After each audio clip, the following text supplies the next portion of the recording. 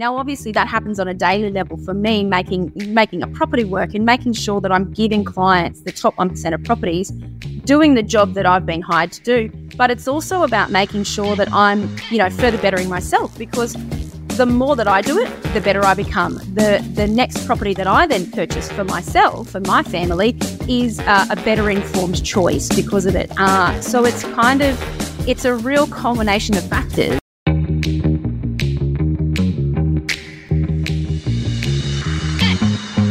Hello and welcome. You're listening to Dashed Insider, the auditory epicenter for passionate property investors seeking a life of freedom, choice and abundance. And on today's episode, I'm joined by Tamara Wilcox. Tamara, how are you today? I'm good, Goose. I'm good. Thank you for asking. How are you? I am effervescent. I'm a little colder than normal because I'm actually in Victoria and not Bali. So there's a big difference between Victoria and Bali. And it's not just the number of palm trees per square kilometre. It's definitely a lot colder down here, but I'm actually enjoying it.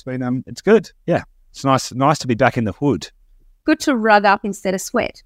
If I had to choose, I'd choose to sweat. I would choose. My preference would be, like, a lot of people romanticize the cold day, warm house type thing.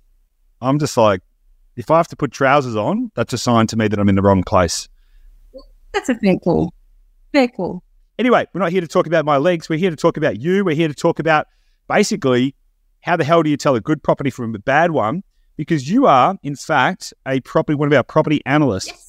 At Dashdot. And so what I'd love to do is I'd love to dig into what a property analyst is. What do they do? What do you do? How would you describe it to someone who doesn't know what a property analyst is? Because a lot of people don't know what a property analyst does, because it's not really, so I don't even know any other businesses that have property analysts except for like Blackstone and these kind of like multi-billion-dollar organizations. They have property analysts, but Dashdot's got property analysts. So I want to dig into that. And then I actually want to find out a bit about your background. And then we're going to dig into some other actionable insights for the listener. So what the hell is a property analyst? A property analyst does a lot of heavy lifting before a property even gets in front of a client. So we have an entire team dedicated to going through a myriad of properties every single day. We lay out our criteria, our very strict criteria, I might add, that, ensure that we get the top 1% of properties all around Australia for our clients. And we ensure, very surface level things like, is it in a flood-free zone? Is there public housing surrounding the area? What kind of, school district is it in? Just, really intrinsic sort of stuff. But then we go to heavier layers that will, ensure that when we're pushing the property forward to clients, we know that it's going to perform really well for them and do exactly what they want, which is why they come to us. So love that. Yeah, because it's interesting, right? Because the pathway of progress for a property is pretty interesting, right? So the property exists either on market or off market, but it exists with an opportunity for a purchase. Then goes through the analyst team, and I think last I checked, we're analysing roughly 1,000 properties a week across the team. Might be a little more than that these days. Look at 1,000 properties a week. It's got to pass a really diligent set of criteria. Only if it passes that criteria and passes that level of due diligence through the analyst team, only then does it go to the acquisition manager. So it doesn't even go directly to a client. It goes to the acquisition manager, who then again goes through it, tries to pick it apart, see if they can find any holes in it as well. So you've got the second layer in there as well before it even goes to a client. So that's why, we might look at 1,000 properties a week, and then, we might buy, 15 or 20 properties a week out of 1,000 that we might look at. So it's a very fractional percentage that are actually making it through because of all of those criteria. I want to get into some of those criteria, and I want to get into, what you look for when you look for a good property. But I want to go back a little step first. What's your background? Like, how did you end up here? What's your exposure? When did you first get an interest in real estate? Well, my mum was actually a real estate agent. So she, at a later age, became a real estate trainee. So I was 12 at the time, and I would walk to her office. And so I was surrounded by it from a very young age, and I essentially became her PA. And this is back in the day when it was all newspaper advertising. You had property cards out the window, and it literally was walk through traffic, none of this internet sort of stuff. It was really only just sort of foraying there. So I had real exposure to it from there, and I was dressed as the LJ Hooker Bear more times than I could even count at countless charities and functions and auctions and all those sorts of things. So it it just became just part of my sphere. I then went on to university and moved out of home and tried a few other things. And my mum just kept saying to me, because we're a very similar personality, and she just kept saying, I think you should try real estate. I think you should try real estate. So here we go. So I put myself out there, and actually at the time there wasn't any sort of job offerings going. So I wrote up my CV as if I was a house being sold, and I hand delivered it to about 20 offices and got 5 job offers that week. So I guess from that, my first trying to put myself out there, it really became hey, this is quite interesting, and maybe I am the right type of person for it. So went on to be in sales for a number of years, but then I had small children and it just didn't work. So for me, stepping away from real estate and having a more hands-on approach and being able to stay with them was something that I wanted to do, but it left a hole, it left a gap. And there was a passion that, was happening behind the scenes. And my wife and I were looking at investing, and we were looking at renovator courses, and we did a couple of little flips and things along the side, but it just didn't fill the gap as much as needed. So, I went looking, like many of our listeners here, for advice and a path to look at investing, and I found yourself.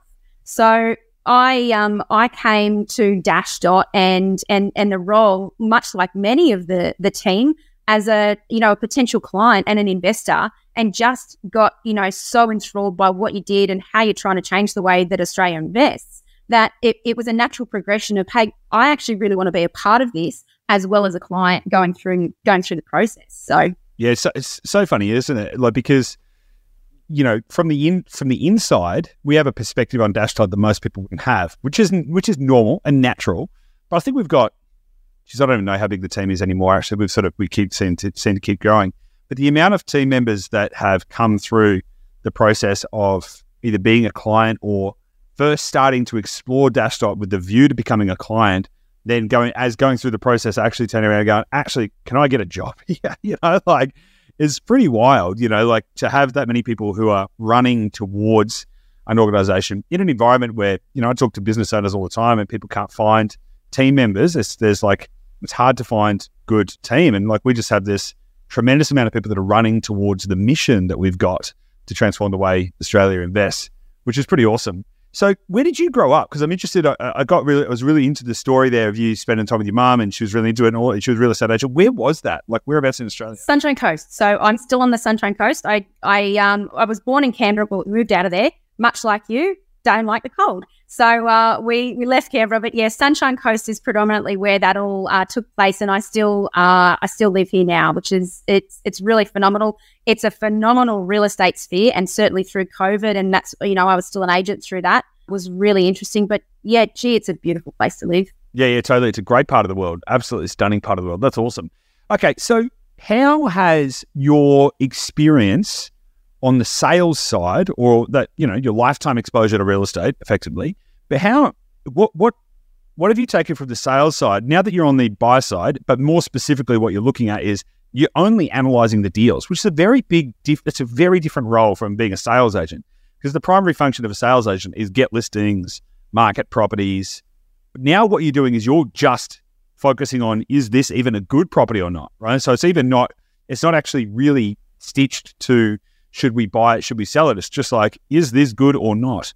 What transferable skills have you had come over from sales? Or how have you seen those two roles support each other? I think, like anything, the more you do something, the more you can create a path of least resistance. So just generally, exposure to the industry, exposure to housing, exposure to selling properties, reading through building and pest reports, identifying common issues that you'll find in homes, opposed to really serious structural, considerable problems that you want to walk away from. So there's an exposure and experience sort of thing that comes into it. I think the underlying passion plays a huge part as well, because as you said, we analyze, as a team over 1,000 properties a week. Sometimes that can be redundant. It's, you at the end of the day, you're a data analyst. We're just throwing in property as the product. So you need to have a passionate sort of scaffold to ensure that what you're doing is taking you through the day and helping you make all the right decisions, and all the right decisions, not only for what you're doing as a career, but as, clients and things like that. So just, minor things like identifying, we had an issue the other day with a retaining wall, and identifying from my own personal experience, my own personal building experience as well with some of my homes, that this retaining wall wasn't even built, right from the outset. It had the wrong materials, all these sorts of things. So that's a very easy way. And it was actually brought to us from another analyst to say, hey, what's everyone's opinion on this? And it was a really quick, easy, resource that you can switch on in your head and say, I know that's not right, move on. We don't need to waste time on these really obvious things that come from time, experience, exposure. It's pretty cool that that came from another analyst. How many properties do you reckon you look at a week? At the moment, definitely about 20 properties a day. So, 100 properties a week. And that's a mix of off-market and on-market properties. Yeah, nice. And so how much does having a whole team of analysts, how does that support it? Because you can't be expected to know everything, right? So how often are the analysts collaborating together to look at the deals to make sure it's passing muster? How does that work? So twice a day we meet. We have a meeting in the morning and we go through what properties we're looking at presenting. If we've got any questions, concerns, queries, and we all have like a cross collaboration there. And then our acquisition managers actually join us on that as well. So again, there's a cross team, like a multidisciplinary collaboration that happens. And then again, we meet later in the day because obviously we go off, we assess further properties throughout the day. So we want to ensure that at all times we're not operating in a silo, and that we're making sure that if we have questions, queries, concerns, someone else is there to back us up or to lend their advice, because there's, certain areas that us as analysts work in that we just have a bit more comfortability with. So I might bring up a property that's, and I've never purchased there before. So my general perception of the area can be very different to one of the other team members. So it's really easy. And then we have an internal messaging system. So it's really quick to get an answer on something as well. So it's essentially an all-day collaboration to ensure that what we're doing is for the greater good and the greater team, and, making sure that no one has to rely solely on their own experience, because when you're surrounded by smarter people, more experienced people, and just people in general that want to push you all forward, that helps everyone. It's, you don't want to be the smartest person in the room. Yeah. So that was actually, it's really interesting, right? Because I want to relate this back to like an investor, right? Because you are, in effect, you're an investor and a real estate professional. You've been in property your whole life on both sides of it. You've done flips, you've invested in properties, you've been a sales agent, you've dressed up as the LJ Hooker Bear, the whole kit and caboodle. So I think it'd be very easy to ascribe that to you, that you've got like a lot of experience and therefore you know property. But with that hat on, like now that you can see the benefit of kind of being in a team of analysts, like how is that kind of showing you, like, would you be able to do this on your own, basically, is kind of what I'm getting to. Even with your experience, based on what you can now see, what's the likelihood that you would be able to get to the same levels of success if you were to just do this solo versus having the right team around you? Because I think even in the context that you're talking about, having the team around you, the other team of analysts around you, can be very similar to an investor going, okay, well, what team have they got around them? Have they got the right finance experts? Have they got the right property experts? So it's kind of what I want to tease out here is team versus solo, even if you're an experienced property person. I think it really comes down to the fact that people are so time poor these days as well. So to rifle through the information that is out there, which is good and bad information, and it's right from when you're looking at realestate.com, it's then you're reading articles about property booms or property crashes. It's going to open homes on the weekend or looking at properties in a completely different area because you think that area is where you want to purchase. It all takes time, and we're outsourcing so much of our lives anyway that decision as big as investing and putting your, really hard-earned dollars into something, it can't be an off-the-cuff whim decision. And if you don't have the time, you need the people. And those people can either be in your social sphere or they can be professionals that you can engage. Because similarly in your social sphere, if you are not surrounded by people that are like-minded or are going to continue to drip feed negative impact or negative vibes, you're not going to progress yourself, or you're not going to have those conversations that are really integral to pushing yourself forward. So I think that's really, really important to ensure that, one, you've got time to do it. You've got the right people around you if you don't have time.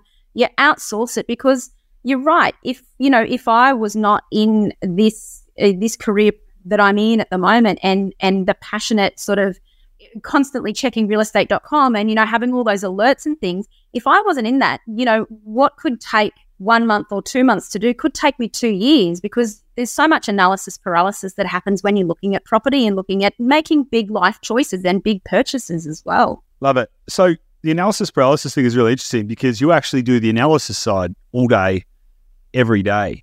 So most people get stuck when they start analysing things. They get stuck. They start analysing, they start overthinking. You're looking at 20 properties a day. You're analysing 20 properties a day, 100 properties a week. Detailed analysis too. I mean, there's like dozens and dozens of different things that they need to pass in order to be able to even get through. So isn't it a quick glance? So the first question is, how do you avoid falling into analysis paralysis yourself? Like, how do you do that? Is it just a forcing function of the fact that you've got binary yes, no, this, that, and the other? Like, is it just as simple as like, it either passes or it doesn't pass, therefore you get past it? The secondary question I've got to this is, how do you maintain motivation? Like, you're in there every day, just like punching away, like property. How do you stay motivated and how do you stay focused? So how do you avoid the paralysis part of the analysis paralysis? And then how do you stay motivated and focused? I think a really important part of it is, yes, we do have all of those criteria, and some of them are blanket black and white. Some of them are grey. Some of them we take to the team. Some of them we approve, and then it'll go to the acquisition manager, and the acquisition manager won't approve. And often, because we're not client-facing, we don't know the clients. Obviously, we have a detailed sort of information about them. We don't have that personal connection, though. So we can think that something is going to fit for someone, and then it can get rejected from other people. And similarly in the analyst team as well, like, for instance, someone might think that X is fine and, it's not from someone else's perspective. So we just have to continue to navigate and push through those boundaries. And where there is a question mark or a grey area, we go back to the team. You might leave it, for yourself, if you might leave it for 10, 15 minutes, come back at it with fresh eyes. Sometimes I've done that in the morning as well. I work really, really well fresh in the morning. That is when I'm at my absolute peak. And I have to do that because I have young children. So I'll be up at 4:30, 5 o'clock in the morning. And with that fresh brain, I can do things that was taking me an hour to do the day before. So it's about knowing where your limits are. If there's not a time constraint on one particular thing, leave it, move on, go to the next thing and come back. And I think that's probably fair to say in everyday life. If you're not productive at something, leave it, move on, come back to it for when you've got the energy and the bandwidth to do that. So your secondary sort of question there is, staying motivated comes from the fact that, one, I've got an interest in it. Anything in life, you can't do it if you don't have a passion and an interest, because at the end of the day, your brain's elsewhere and you're thinking about something else. So that's, part of everything that we're doing, and why, I gravitated towards Dashdot is because you want to live this life of freedom, choice and abundance like you always talk about. And I want that for my kids. So there's a real underlying force and a drive to make things work. Now, obviously, that happens on a daily level for me, making a property work and making sure that I'm giving clients the top 1% of properties, doing the job that I've been hired to do. But it's also about making sure that I'm, further bettering myself, because the more that I do it, the better I become. The next property that I then purchase for myself and my family is a better informed choice because of it. So it's a real culmination of factors that means, at the end of the day, I know what the goal is, and I know what the goal is in 10 years and in 20 years. So I have to keep those blinkers on at certain times to make sure and remind myself, this is the goal. This is, number one, my goal in the next 10 minutes is see if this property is going to work.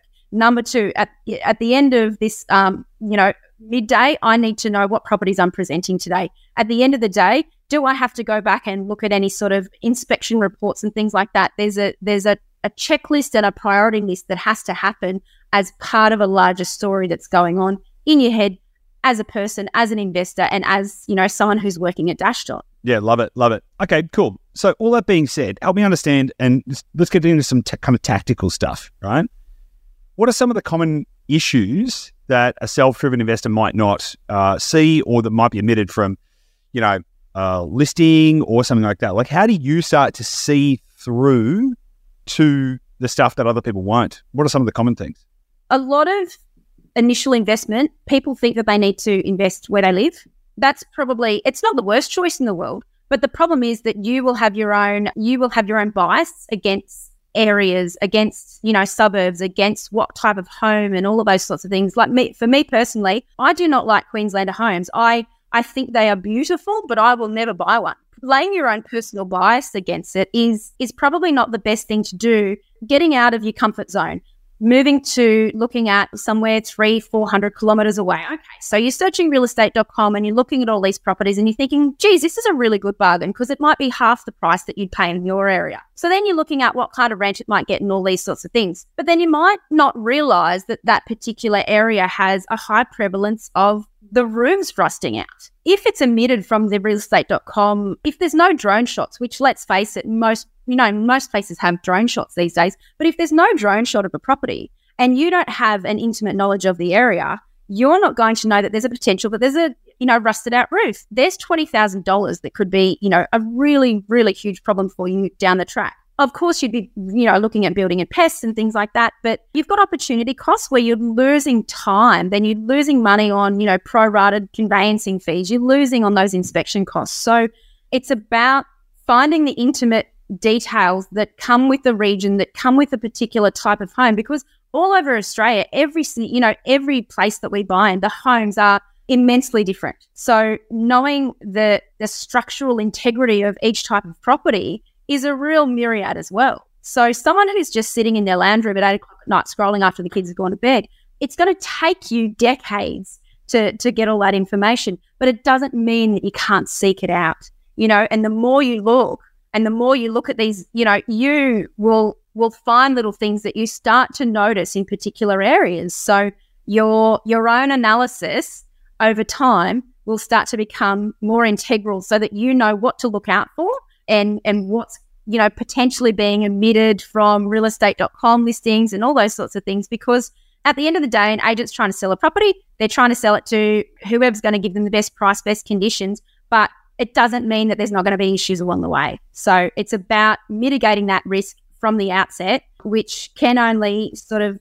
take place by doing the hard yards. And I do the hard yards all day, every day, as you said, looking at that many properties. So where does it start? This is going to lead to a question where I'm going to ask you the top 5 things that you look for when you first start looking at a property, right?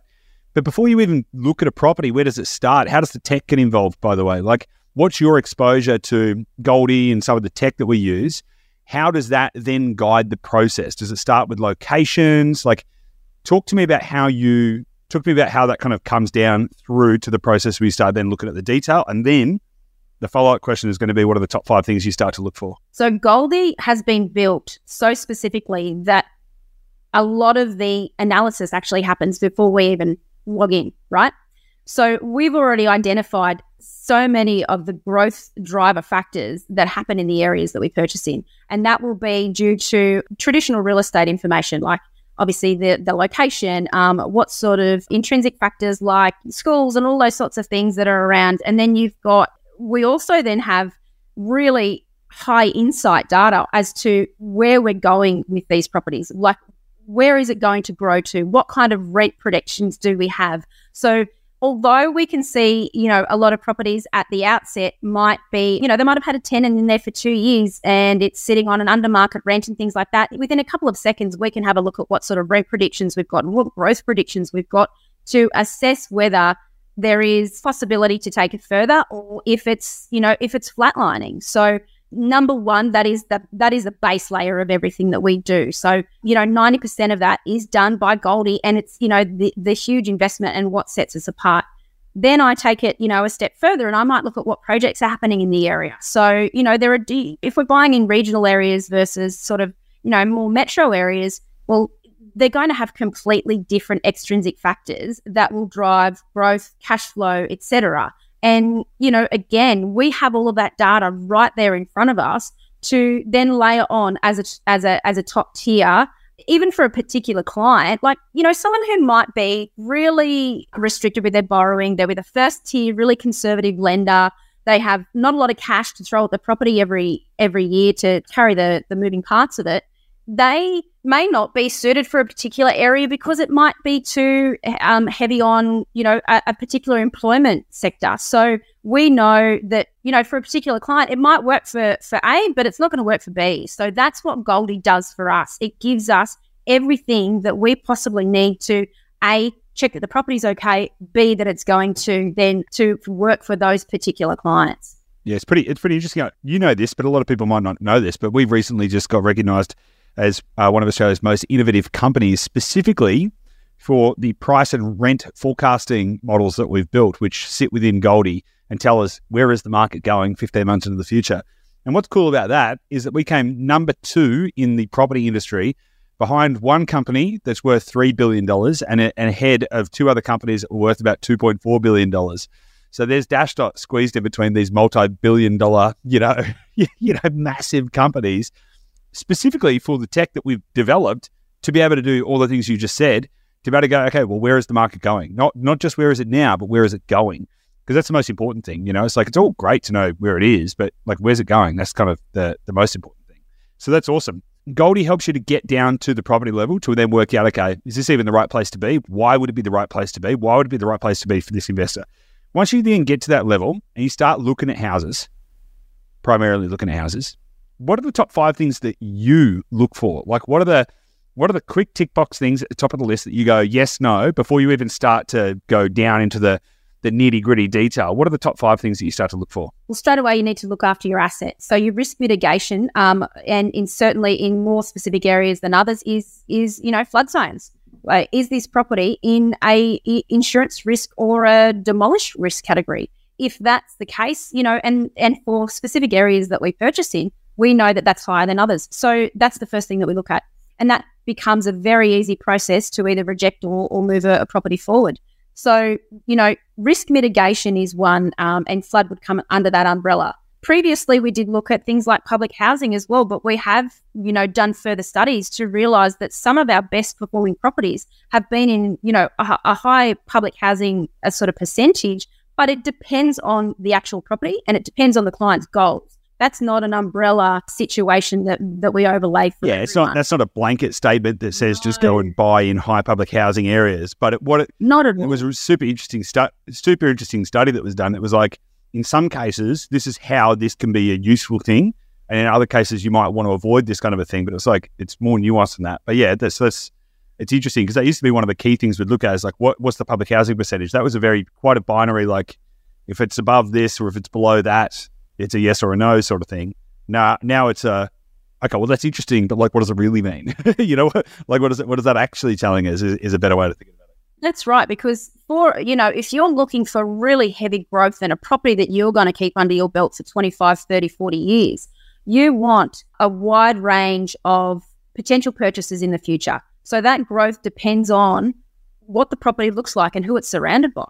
So, for a growth asset, definitely not. But if you just want some cash flow and you're injecting cash, those can be some of the best performing and best yielding properties. So again, we have to look back at the specifics of what we're looking for. I want to bookend that as well, because that can I think maybe it's not just cash flow, because that's kind of an easy thing to deduce. Okay, to kind of put this in layman's terms, buy in a shit area where the public housing is really high. Yeah, you'll get high yields because the property prices are shit and nobody wants to buy there and you're only going to get renters. And it's a very kind of easy, heuristic to kind of develop, but it's actually a little more nuanced than that, because actually some of the best growth we've ever had has come out of areas where there's been slightly higher public housing percentages.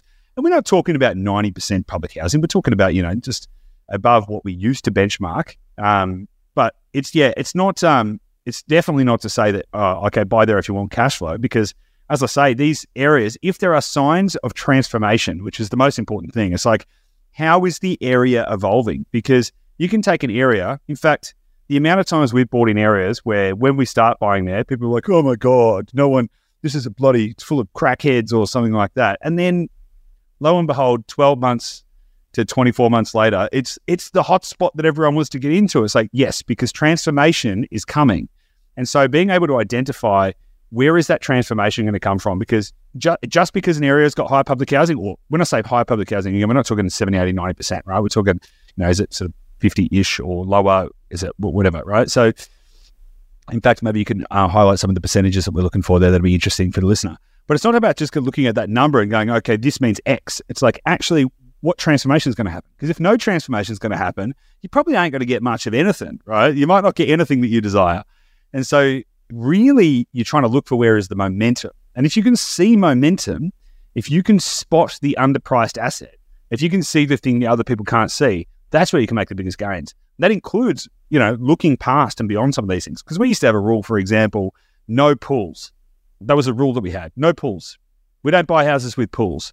Why? Oh, because, there's too much cost of maintenance, too much hassle, there's insurance. We don't buy properties with pools.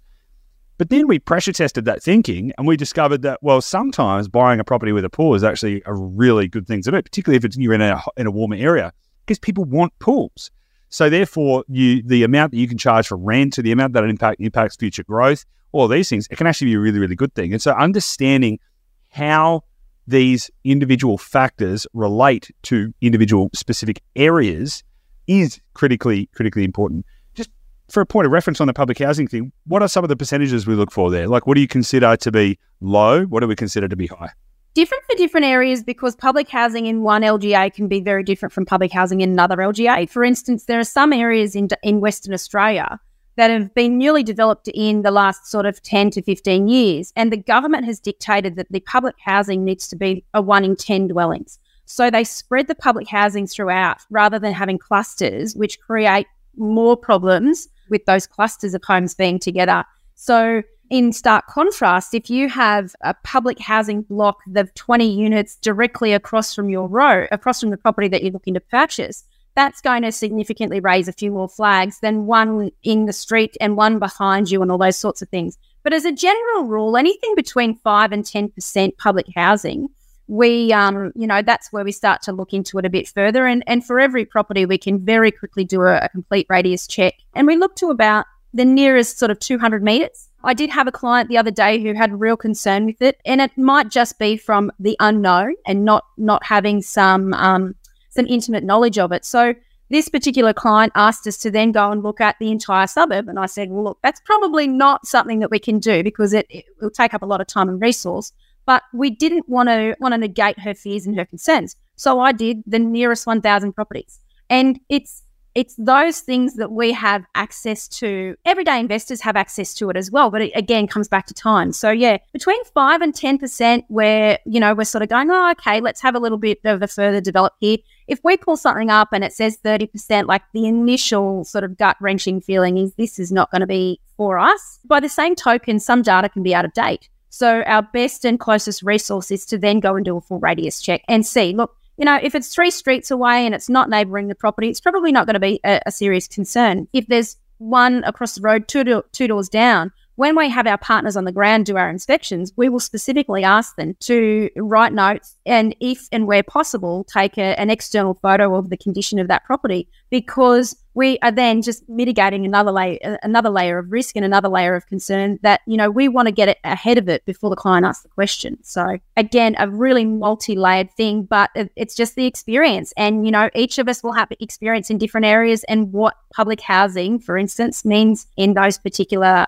sectors. And we go back and we bounce it off each other. Okay, so I hijacked the top 5 things. So flood zone, are we going to call public housing number 2? We were on that point for a while. So should we mark that as number 2, or have you got something else? It probably comes under mitigating risk, but it also becomes part of the greater conversation of where you want your property to go and what it's going to do for you in your portfolio. So yeah, let's call it number 2 because property condition. Let's go to property condition because of course you want an asset that you're not going to have to throw a lot of money at. You want to know that if it's, generally speaking, if it's an owner-occupier that's selling the property, it's going to be in a condition, and again, generally, it's not a blanket rule, but generally it will be in a better condition than a tenant that's been in there for 2 years and may have let the lawns go and may have scuffed the walls a bit more and all these sorts of things. So your property condition has to play a huge part. And obviously what we do is when we take clients through this process is that we give a benchmark of where we think they need to have sort of a maintenance and ingoing maintenance amount because, investment properties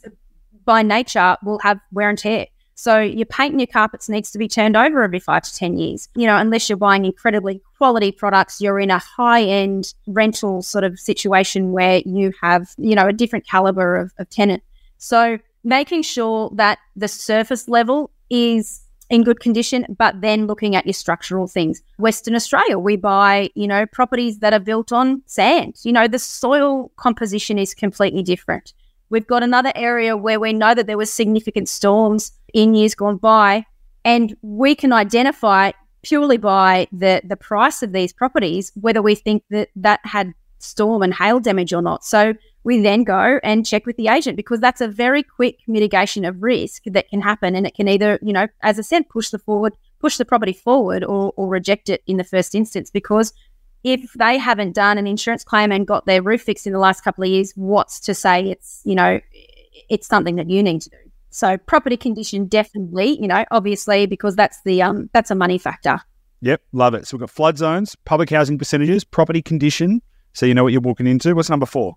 The LGA, and generally what is available in the area, what are the upcoming projects, where can we see the expansion of the growth factors, as you said, what's happening in the area, what gentrification might happen, to allow us to identify that it's going to be the best place to put our clients. So, like I was talking before, in Goldie, we can look at all the projects within a 100-kilometre radius that are going to happen in this area. So having that at our fingertips allows us to speak to that and say to the clients, look, this is why we believe it's going to grow. Not just we think it's going to grow when we're waving the magic wand and we hope it's going to grow.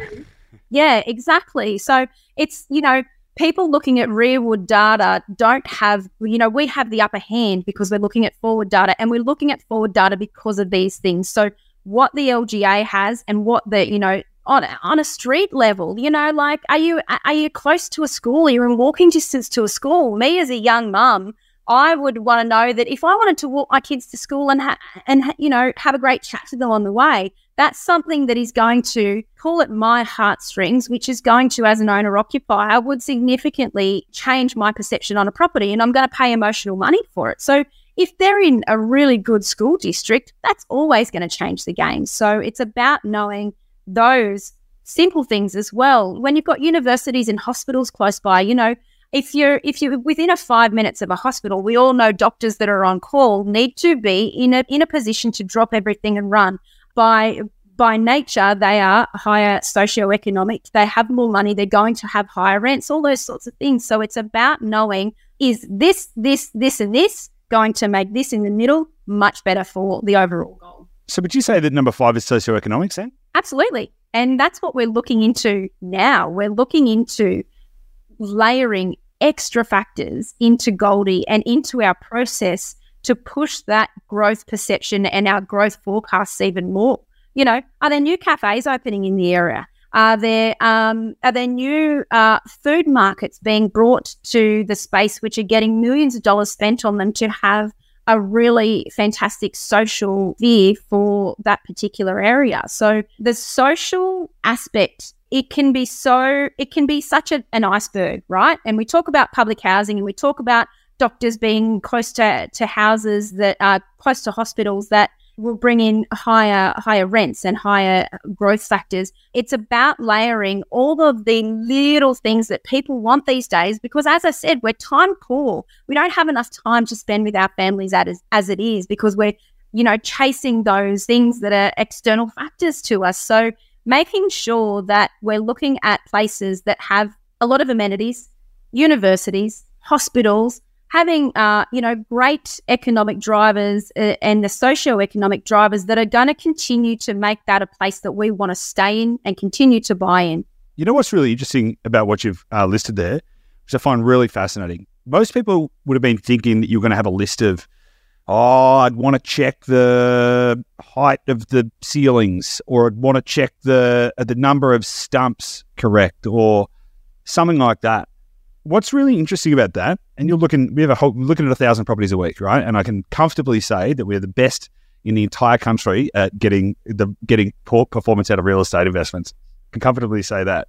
The 5 things you've listed, Only one of them was really related to the actual property, which was condition. Now, condition is a bit of a catch-all, right? So it was like condition of the property, right? So that does include all of the detail, like, the handrails falling off, did the doors open and close, the condition of the property, right? So, but the other 4 factors were all things like, where is it? And what's the environment around it? And how is the environment going to support the asset? Socioeconomic, location, LGA, kind of local economy projects and stuff, flood zone, public housing percentage.